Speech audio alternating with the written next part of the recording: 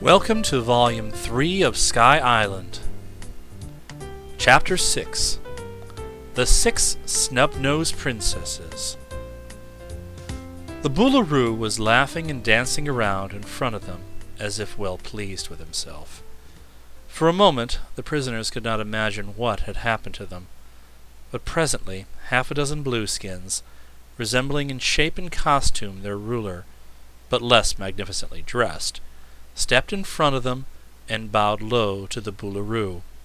"Your orders, most mighty, flighty, tighty, righty monarch, have been obeyed," said the leader. "Very well, Captain. Take that umbrella and carry it to my royal treasury. See that it is safely locked up. Here's the key, and if you don't return it to me within 5 minutes, I'll have you patched." The captain took the key and the magic umbrella and hastened away to the palace. Button-Bright had already hooked the ropes to the elephant trunk handle, so that when the captain carried away the umbrella, he dragged after him first the double seat, then Captain Bill's seat, which was fastened to it, and finally the lunch basket, which was attached to the lower seat.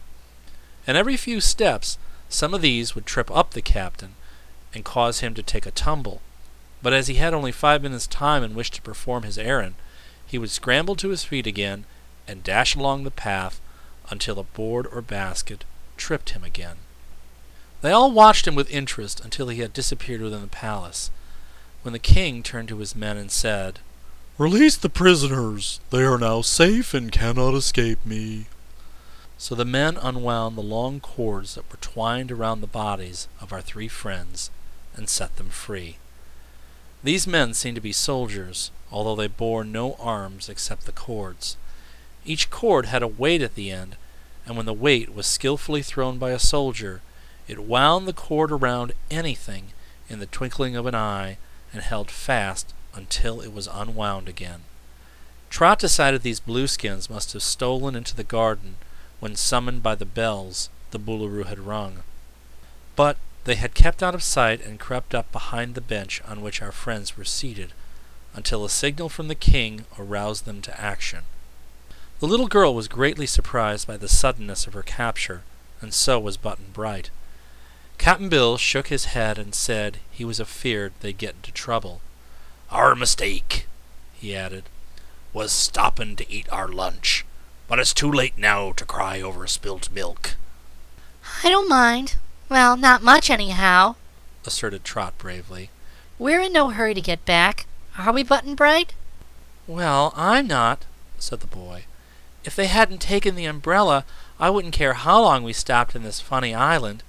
Do you think it's a fairy country, Trot?" "Can't say I'm sure," she answered. "I haven't seen anything here that yet reminds me of the fairies, but Cap'n Bill said a floating island in the sky was sure to be a fairyland." "I think so yet, mate," returned the sailor. "But there's all sorts of fairies, I've heard. Some is good and some is bad. And if all the blueskins are like their Boolooroo, they can't be called first class." "Don't let me hear any more impudence, prisoners," called the Boolooroo sternly. "You are already condemned to severe punishment, and if I have any further trouble with you, you're liable to be patched." "What's being patched?" inquired the girl. The soldiers all laughed at this question, but the king did not reply. Just then a door in the palace opened, and out trooped a group of girls. There were 6 of them, all gorgeously dressed in silken gowns with many puffs and tucks and ruffles and flounces and laces and ribbons, everything being in some shade of blue, grading from light blue to deep blue. Their blue hair was elaborately dressed and came to a point at the top of their heads. The girls approached in a line along the garden path, all walking with mincing steps and holding their chins high. Their skirts prevented their long legs from appearing as grotesque as did those of the men, but their necks were so thin and long that the ruffles around them only made them seem the more absurd. "Oh," said the king with a frown. "Here come the 6 snub-nosed princesses, the most beautiful and aristocratic ladies in Sky Island." "They're snub-nosed all right," observed Trot, looking at the girls with much interest. But I think it would make him mad to call him that. Why? Asked the Boolooroo in surprise. Is not a snub nose the highest mark of female beauty? Is it? asked the girl. Most certainly. In this favored island, which is the center of the universe, a snub nose is an evidence of high breeding, which any lady would be proud to possess. The 6 snub-nosed princesses now approached the fountain and stood in a row, staring with haughty looks at the strangers. Goodness me, Your Majesty! Exclaimed the first. What queer, dreadful creatures are these? Where in all the sky did they come from? They say they came from the earth, Cerulia, answered the Boolooroo. But that is impossible! Said another princess. Our scientists have proved that the earth is not inhabited.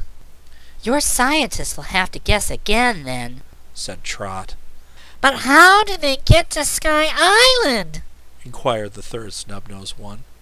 by means of a magic umbrella, which I have captured and put away in my treasure chamber, replied the Boolooroo.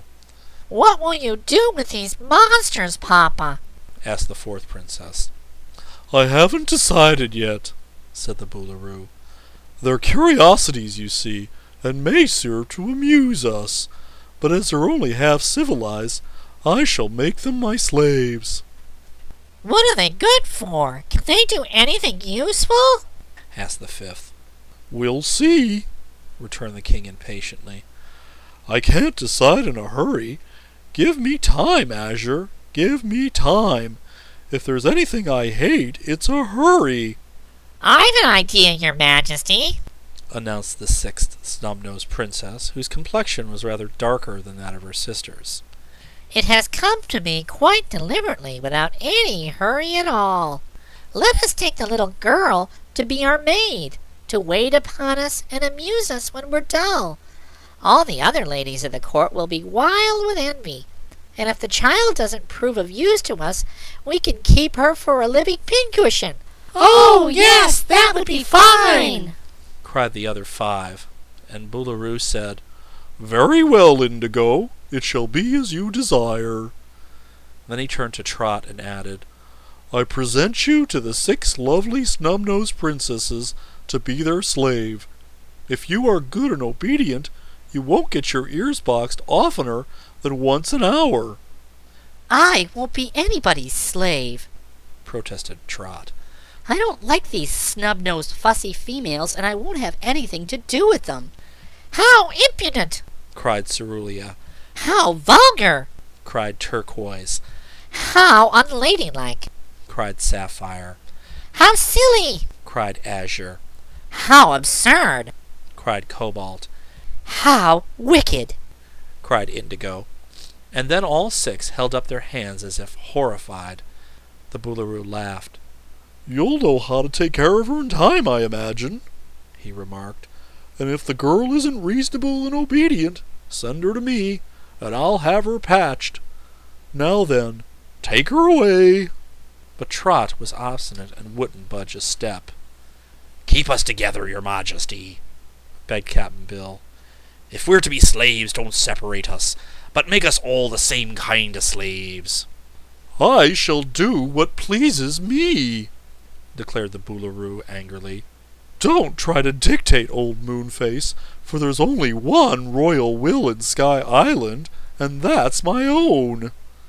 He then gave a command to a soldier, who hastened away to the palace, and soon returned with a number of long blue ribbons.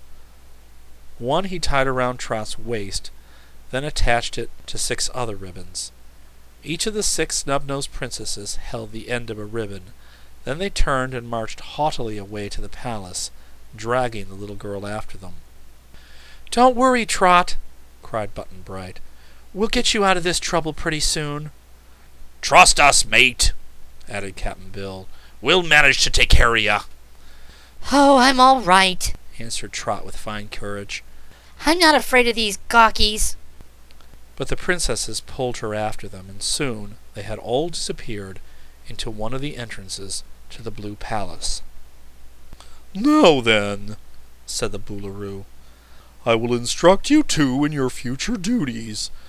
I shall make old Moonface—" "My name's Captain Bill Wheedles," interrupted the sailor.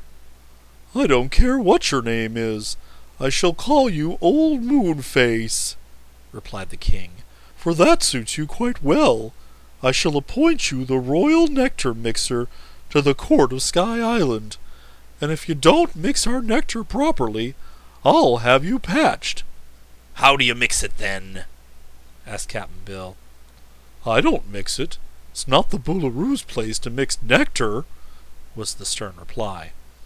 "You may inquire of the palace servants, and perhaps the royal chef or the major domo will condescend to tell you. Take him to the servants' quarters, Captain Ultramarine, and give him a suit of royal livery." So Captain Bill was led away by the chief of the soldiers, and when he had gone, the king said to Button-Bright, "You, slave, shall be the royal boot blue. Your duty will be to keep the boots and shoes of the royal family nicely polished with blue." "But I don't know how," answered Button-Bright surlily. "You'll soon learn. The royal steward will supply you with blue paste, and when you've brushed this on our shoes, you must shine them with Q-rays of moonshine. Do you understand?" "No," said Button-Bright. Then the Boolooroo told one of the soldiers to take the boy to the Shoe Blue Den and have him instructed in his duties, and the soldier promptly obeyed and dragged Button-Bright away to the end of the palace where the servants lived. Chapter 7. Gip Gazizzle Proves Friendly. The royal palace was certainly a magnificent building, with large, lofty rooms and superb furnishings, all being in shades of blue. The soldier and the boy passed through several broad corridors, and then came to a big hall where many servants were congregated. They were staring in bewilderment at Captain Bill, who had been introduced to them by Captain Ultramarine. Now they turned in no less surprise to examine the boy, and their looks expressed not only astonishment, but dislike. The servants were all richly attired in blue silk liveries, and they seemed disposed to resent the fact that these strangers had been added to their ranks. They scowled and muttered and behaved in a very unfriendly fashion, even after Captain Ultramarine had explained that the newcomers were merely base slaves, and not to be classed with the free royal servants of the palace. One of those present, however, showed no especial enmity to Button-Bright and Captain Bill, and this Blueskin attracted the boy's notice because his appearance was so strange. He looked as if he were made of two separate men, cut through the middle, and then joined together, half of one to half of the other. One side of his blue hair was curly, and the other half was straight. One ear was big and stuck out from the side of his head, while the other ear was small and flat. One eye was half shut and twinkling, while the other was big and staring. His nose was thin on one side and flat on the other, while one side of his mouth curled up and the other down. Button-Bright also noticed that he limped as he walked because one leg was a trifle longer than the other, and that one hand was delicate and slender, and the other thick and hardened by use. "Don't stare at him," a voice whispered in the boy's ear. "Poor fellow has been patched, that's all." Button-Bright turned to see who had spoken, and found by his side a tall young Blueskin with a blue-gold chain around his neck. He was quite the best-looking person the boy had seen in Sky Island, and he spoke in a pleasant way that seemed quite friendly. But the two-sided man had overheard the remark, and he now stepped forward and said in a careless tone, "Never mind. It's no disgrace to be patched in a country ruled by such a cruel Boolooroo as we have. Let the boy look at me, if he wants. I'm not pretty, but that's not my fault. Blame the Boolooroo." I'm glad to meet you, sir," stammered Button-Bright. "What's your name, please?" "I'm now named Jim Fred Jones Jink, and my partner is called Fred Jim Jinks Jones. He's busy at present guarding the treasure chamber. I'll introduce you to him when he comes back. We've had the misfortune to be patched, you know." "What's being patched?" asked the boy. "They cut two of us in halves and mismatched the halves. Half of one to half of the other, you know. and then the other two halves are patched together. It destroys our individuality and makes us complex creatures, so it's the worst punishment that can be inflicted in Sky Island." "Oh," said Button-Bright, alarmed at such dreadful butchery. "Doesn't it hurt?" "No, it doesn't hurt," replied Jim-Fred, "but it makes one frightfully nervous. They stand you under a big knife, which drops and slices you neatly in two, exactly in the middle. Then they match half of you to another person who has likewise been sliced, and there you are, patched to someone you don't even care about, and haven't much interest in. If your half wants to do something, the other half is likely to want to do something different. And the funny part of it is, you don't quite know which is your half and which is the other. It's a terrible punishment in a country where one can't die or be killed until he has lived 600 years. To be patched is a great misfortune." "I'm sure it is," said Button-Bright earnestly. "But can't you ever get unpatched again?" "If the Boolooroo would consent, I think it could be done," Jim-Fred replied. "But he never will. This is about the meanest Boolooroo who has ever ruled this land, and he was the first to invent patching people as a punishment. I think we will all be glad when his 300 years of rule are ended." "When will that be?" inquired the boy. "Shh! Shh! Shh!" cried everyone in a chorus, and they all looked over their shoulders as if frightened by the question. The officer with the blue gold chain pulled Button-Bright's sleeve and whispered, "Follow me, please." And then he beckoned to Captain Bill and led the two slaves to another room where they were alone. "I must instruct you in your duties," he said, when they were all comfortably seated in cozy chairs with blue cushions. "You must learn how to obey the Boolooroo's commands, so he won't be angry and have you patched." "How could he patch us?" asked the sailor-man curiously. "Oh, he'd just slice you all in halves and then patch half of you to the boy and half to the girl, and the other half to half of you, and the other half to the other half of the girl, d'you see?" "Can't say as I do," said Captain Bill, much bewildered. "It would be a regular mix-up." "That's what it's meant to be," explained the young officer. "And seeing as we're Earth folks and not natives of Sky Island, I have an idea the slicing machine would be the end of us, without being patched," continued the sailor. "Oh, yeah, so it would," said Button-Bright. "While you're in this country, you can't die till you've lived 600 years, declared the officer. "Oh," said Button-Bright. "Well, that's different, then. But who are you, please?" "My name is Gip Gazizzle. Can you remember that?" "I can remember the zizzle, but I'm afraid the grip, glip." "Gip Gazizzle," repeated the officer slowly, "because if you're going to live here, you are sure to hear of me a great many times. Can you keep a secret?" "I can try," said Button-Bright. "I've kept secrets, once in a while," asserted Captain Bill. "Well, try to keep this one. I'm going to be the next Boolooroo of Sky Island." "Good for you," cried the sailor. "Wish you was the Boolooroo now, sir. But it seems you've got to wait 100 years or more before you can take his place." Gip Gazizzle rose to his feet and paced up and down the room for a time, a frown upon his blue face. Then he halted and faced Captain Bill. "Sir," he said, "there lies all my trouble. I'm quite sure the present Boolooroo has reigned 300 years next Thursday, but he claims it's only been 200 years, and as he holds the Royal Book of Records under lock and key in the Royal Treasury, there's no way for us to prove he's wrong." "Oh," said Button-Bright. "How old is the Boolooroo?"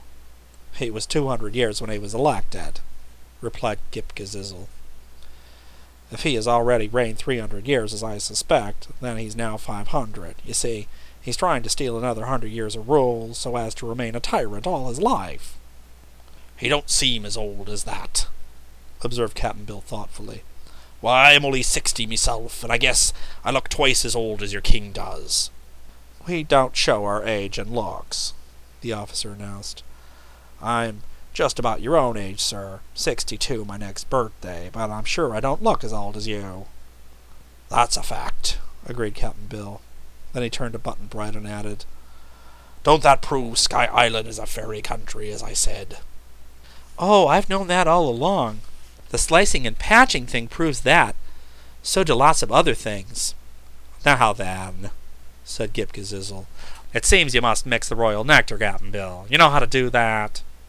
I'm free to say I don't, friend Sizzle. The Boolooroo is very particular about his nectar. I think he's given you this job so he can find fault with you and have you punished. But we'll have to fool him. You're strangers here, and I don't want you imposed upon.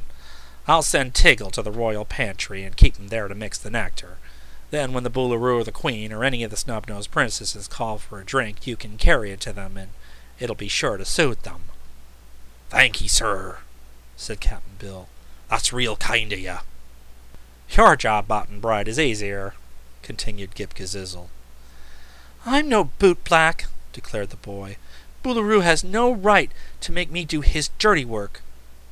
You're a slave, the officer reminded him, and a slave has to obey. Why? Asked Button-Bright. Because he can't help himself. No slave ever wants to obey, but he just has to. And it isn't dirty work at all. You don't black the royal boots and shoes, you merely blue them, with a finely perfumed blue paste. Then you shine them neatly and your task is done. You won't be humiliated by becoming a boot black. You'll be a boot blue. Well, said Button-Bright, I don't see much of a difference, but maybe it's a little more respectable. Yes, the royal boot blue is considered a high official in Sky Island. You do your work at evening or early morning, and the rest of the day you're at liberty to do as you please. It won't last long, Button-Bright, said Cap'n Bill consolingly. Something's bound to happen pretty soon, you know. I guess, answered the boy. And now, remarked Ghip Ghisizzle, since you understand your new duties, perhaps you'd like to walk out with me and see the Blue City and the glorious blue country of Sky Island. We would at that, cried Cap'n Bill promptly. So they accompanied their new friend through a maze of passages, for the palace was very big, and then through a high arched portal into the streets of the city. So rapid had been their descent when the umbrella landed them in the royal garden that they had not even caught a glimpse of the Blue City, so now they gazed with wonder and interest at the splendid sights that met their eyes. Chapter 8. The Blue City. The Blue City was quite extensive, and consisted of many broad streets paved with blue marble and lined with splendid buildings of the same beautiful material. There were houses and castles and shops for the merchants, and all were prettily designed, and had many slender spires and imposing turrets that rose far into the blue air. Everything was blue here, just as everything in the royal palace and the gardens, and a blue haze overhung all the city. Doesn't the sun never shine? Asked Cap'n Bill. Not in the blue part of the Sky Island, replied Ghip Ghisizzle. The moon shines here every night, but we never see the sun. I'm told, however, that on the other side of the island, which I have never seen, the sun shines brightly, but there's no moon at all. Oh, said Button-Bright. Is there another half to Sky Island? Oh, yes, the dreadful place called the Pink Country. I'm told everything there is pink instead of blue. A fearful place it must be indeed, said the Blueskin with a shudder. I don't know about that, remarked Cap'n Bill.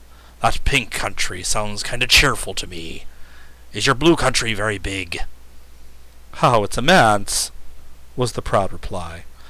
This enormous city extends for a half-mile in all directions from the center, and the country outside the city is full a half-mile further in extent. That's very big, isn't it? Not very, replied Cap'n Bill with a smile.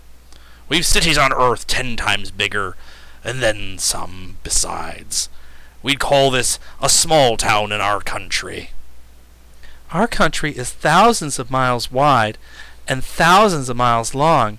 It's the great United States of America, added the boy earnestly. Ghip Ghisizzle seemed astonished. He was silent a moment, and then he said, Here in Sky Island we prize truthfulness very highly. Our Boolooroo is not very truthful, I admit, for he's trying to misrepresent the length of his reign, but our people, as a rule, speak only the truth. So do we, asserted Cap'n Bill. What Button-Bright said is the honest truth, every word of it. But we've been led to believe that Sky Island is the greatest country in the universe, meaning, of course, our half of it, the blue country. It may be for you, perhaps, the sailor stated politely, and I don't imagine any island floating in the sky is any bigger. But the universe is a big place indeed, and you can't be sure of what's in all of it till you've travelled like we have. Perhaps you're right, mused the Blueskin, but he still seemed to doubt them. Is the pink side of Sky Island bigger than the blue side? Asked Button-Bright. No, it's supposed to be the same size, was the reply. Then why haven't you ever been there? Seems to me you could walk across this whole island in an hour, said the boy. The two parts are separated by an impassable barrier, answered Ghip-Ghisizzle. Between them lies the great fog bank. A fog bank? Why, that's no barrier at all, exclaimed Cap'n Bill. It is indeed, returned the Blueskin. The fog bank is so thick and heavy it blinds you, and if you once got into the fog bank, you might forever wander and not find your way out again. Also, it's full of dampness, and it wets your clothes and your hair until you become miserable. It's furthermore said that those who enter the fog bank forfeit the 600 years allowed to them to live, and are liable to die at any time. Here we don't die, you know, we merely pass away. How's that, then? Asked the sailor. Isn't passing away the same as dying? No, indeed. When our 600 years are ended, we march into the Great Blue Grotto, through the Arch of Phinis, and are never seen again. That's queer, said Button-Bright. What would happen if you didn't march through the arch? I don't know, for no one has ever refused to do it. It's the law, and we all obey. Aye, it saves funeral expenses, it does, anyhow, remarked Cap'n Bill. Where is this arch? Just outside the city gates. There's a mountain in the center of the Blue Island, and the entrance to the Great Blue Grotto is at the foot of the mountain. According to our figures, the Boolooroo ought to march into this grotto 100 years from next Thursday. But he's trying to steal 100 years, and so perhaps he won't enter the Arch of Phinis. Therefore, if you please, be patient for about 100 years. You'll discover what happens to one who breaks the law. Thank ye, remarked Cap'n Bill. Don't expect to be very curious 100 years from now. Nor I, added Button-Bright, laughing at the whimsical speech. But I don't see how the Boolooroo is able to fool you all. Can't any of you remember 200 or 300 years back when he first began to rule? No, said Ghip-Ghisizzle. That's a long time to remember. We Blueskins try to forget all we can, especially whatever's unpleasant. Those who remember are usually the unhappy ones. Only those able to forget find the most joy in life. During this conversation they had been walking along the streets of the Blue City, where many of the Blueskin inhabitants stopped to gaze wonderingly at the sailor and the boy, whose strange appearance surprised them all. They were a nervous, restless people, and their egg-shaped heads, set on the ends of long, thin necks, seemed so grotesque to the strangers that they could scarcely forbear laughing at them. The bodies of these people were short and round, and their legs exceptionally long, so when a Blueskin walked he covered twice as much ground at one step as Cap'n Bill or Button-Bright did. The women seemed just as repellent as the men, and Button-Bright began to understand that the 6 snub-nosed princesses were, after all, rather better looking than most of the females of the Blue Country, and so had a certain right to be proud and haughty. There were no horses nor cows in this land, but there were plenty of blue goats, from which the people got their milk. Children tended the blue goats, wee blue-skinned boys and girls whose appearance were so comical that Button-Bright laughed whenever he saw one of them. Although the natives had never before seen any human beings, made as Button-Bright and Cap'n Bill were, they took a strong dislike to the strangers, and several times threatened to attack them. Perhaps, if Ghip-Ghisizzle, who was their favorite, had not been present, they would have mobbed our friends with vicious ill will, and might have seriously injured them. But Ghip-Ghisizzle's friendly protection made them hold aloof. By and by they passed through a city gate, and their guide showed them the outer walls, which protected the city from the country beyond.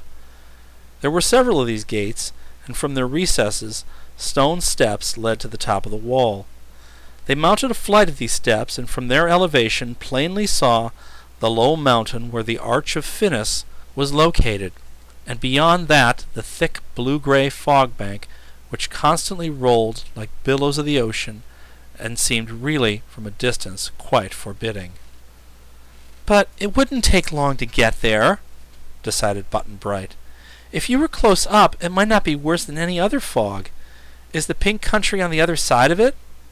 "So we're told in the Book of Records," replied Ghip-Ghisizzle. "None of us now living know anything about it, but the Book of Records calls it the Sunset Country, and says that at evening the pink shades are drowned by terrible colors of orange and crimson and golden yellow and red. Wouldn't it be horrible to be obliged to look upon such a sight? Must give the poor people who live there dreadful headaches." "I'd like to see that Book of Records," mused Cap'n Bill, who didn't think the description of the Sunset Country at all dreadful. "I'd like to see it myself," returned Ghip-Ghisizzle with a sigh, "but no one can lay hands on it because the Boolooroo keeps it safely locked up in his treasure chamber." "Where's the key to the treasure chamber?" asked Button-Bright. "The Boolooroo keeps it in his pocket day and night.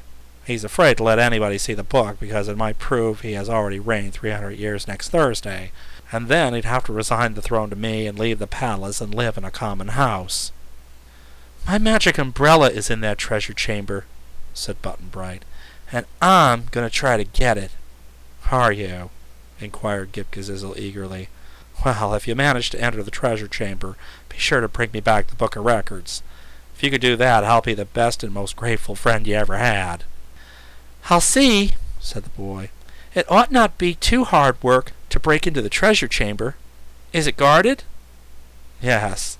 The outside guard is Jim Fred Jinks Jones, the double patch of the Fred Jim who you met. And the inside guard is a ravenous creature known as the Blue Wolf, which has teeth a foot long and as sharp as needles." "Oh," said Button-Bright. "But never mind the Blue Wolf. I must manage to get my umbrella, somehow or other."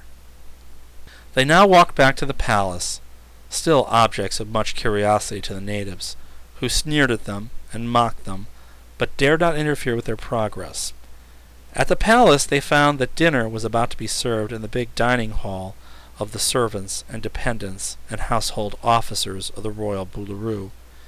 Ghip-Ghisizzle was major domo and master of ceremonies, so he took his seat at the end of the long table and placed Cap'n Bill on one side of him and Button-Bright on the other, to the great annoyance of the other Blueskins present, who favored the strangers with nothing pleasanter than envious scowls.